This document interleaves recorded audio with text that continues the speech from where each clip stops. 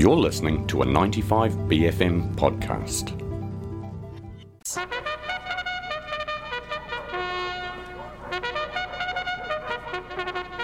Welcome back to Ashburton. We're about ready to start now. It's political commentary. With Rod Oram this morning. Kia ora, Rod. How are you? Kia ora, Rachel. Very well, thank you. It's nice to have you on the show. Plenty going on in Auckland, plenty going on around the country. Let's start with the proposed budget from Auckland Council. It's looking pretty bleak for a lot of people, particularly community groups, the arts sector. Honestly, the list is extensive. What's your, main takeaway from what we've seen? And of course it's open for consultation at the moment. What are your thoughts about what we could see come out of a consultation process? The cuts are significant. The council is looking for about $300 million of cuts per year. Now the budget is about $5 billion in terms of revenue and expenditure, and it has to balance that. So roughly speaking, it has to come up with a zero bottom line. So roughly speaking, it's 300 out of $2.5 billion, which is a fair chunk. And indeed, it's agencies that Wayne Brown, the new mayor, considers peripheral or no great value that have been targeted the most. So the biggest impact is on Tātaki Auckland Unlimited, which does a whole bunch of major events work, but crucially economic development programs, and then also runs facilities such as Auckland Zoo and art galleries and everything else. That's one of my concerns, not just about the cultural and amenities side of it, but the absolute gutting of the tourism and economic development programs, because every city, large and small, but particularly big cities competing internationally, that economic development program is incredibly important to be reaching out to investors and others. And by all accounts, that program, along with the tourism one, will be decimated by cuts of that size. Elsewhere, there's a sort of a wide range of smaller cuts. And, of course, one of the more controversial things is whether Auckland Council should sell its 18% stake in Auckland Airport. That's always a really interesting debate.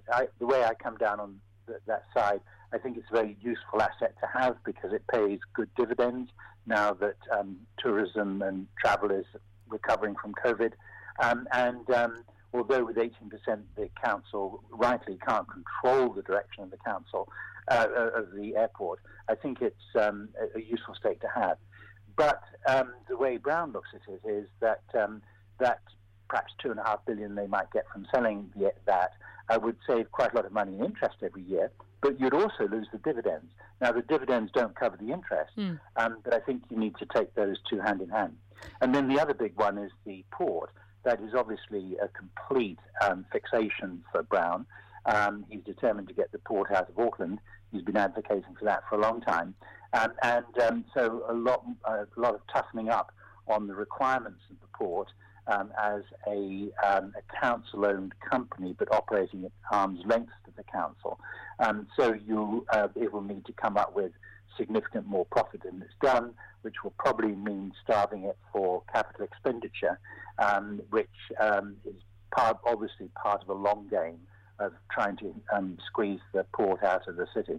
Yeah, totally. This is such a broad-reaching potential set of changes here that it can be quite overwhelming, I think, to try and wrap your head around it as, just a little old rates payer or a little old renter in Auckland trying to understand what it could mean in your day-to-day life. It does feel like a political decision, as you've mentioned. These are things that Wayne Brown's budget. This is sort of aligning with his political beliefs about what is and isn't important. Do you think there's much potential for a conversation or some change to come out of anything from a consultation process here? It's very early days yet of this new council under Brown, but what I'm hearing, and I stress this is secondhand, but from people who I know are fine judges of this and I trust, is that the 20 councillors are coming together to perhaps working in ways even more constructive when they were when there was a series of strong mayors before. But now it's really important for them to work cohesively, to stop to make sure that, in their terms, Brown doesn't do things that are too extreme or too economically damaging.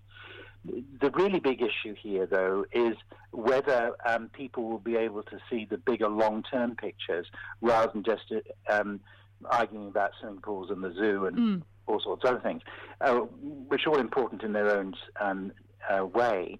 But there is a fundamental problem, obviously, with transport, how we get around town, how we might shift to less capital-intensive and virtually no emissions forms of transport, whether they be public transport, and so thus increasing the investment in electric buses, but more walking and cycling, etc.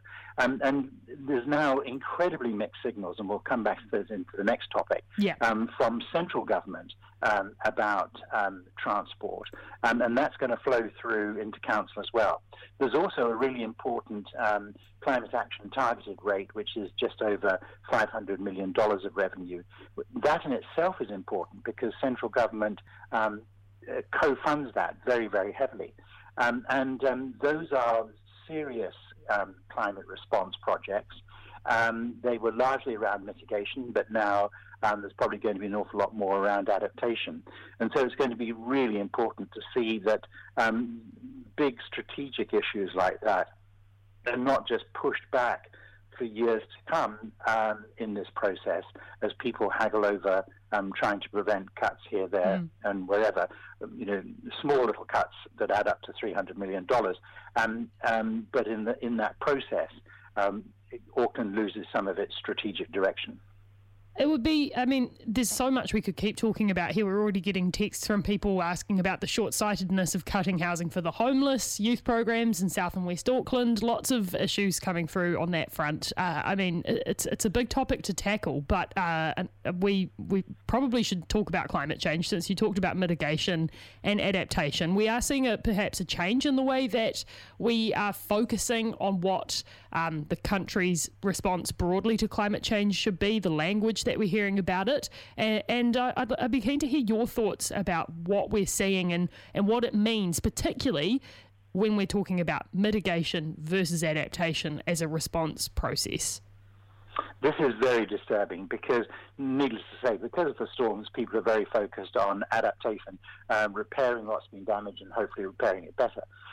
But in the process of that, the mitigation drive is being substantially ignored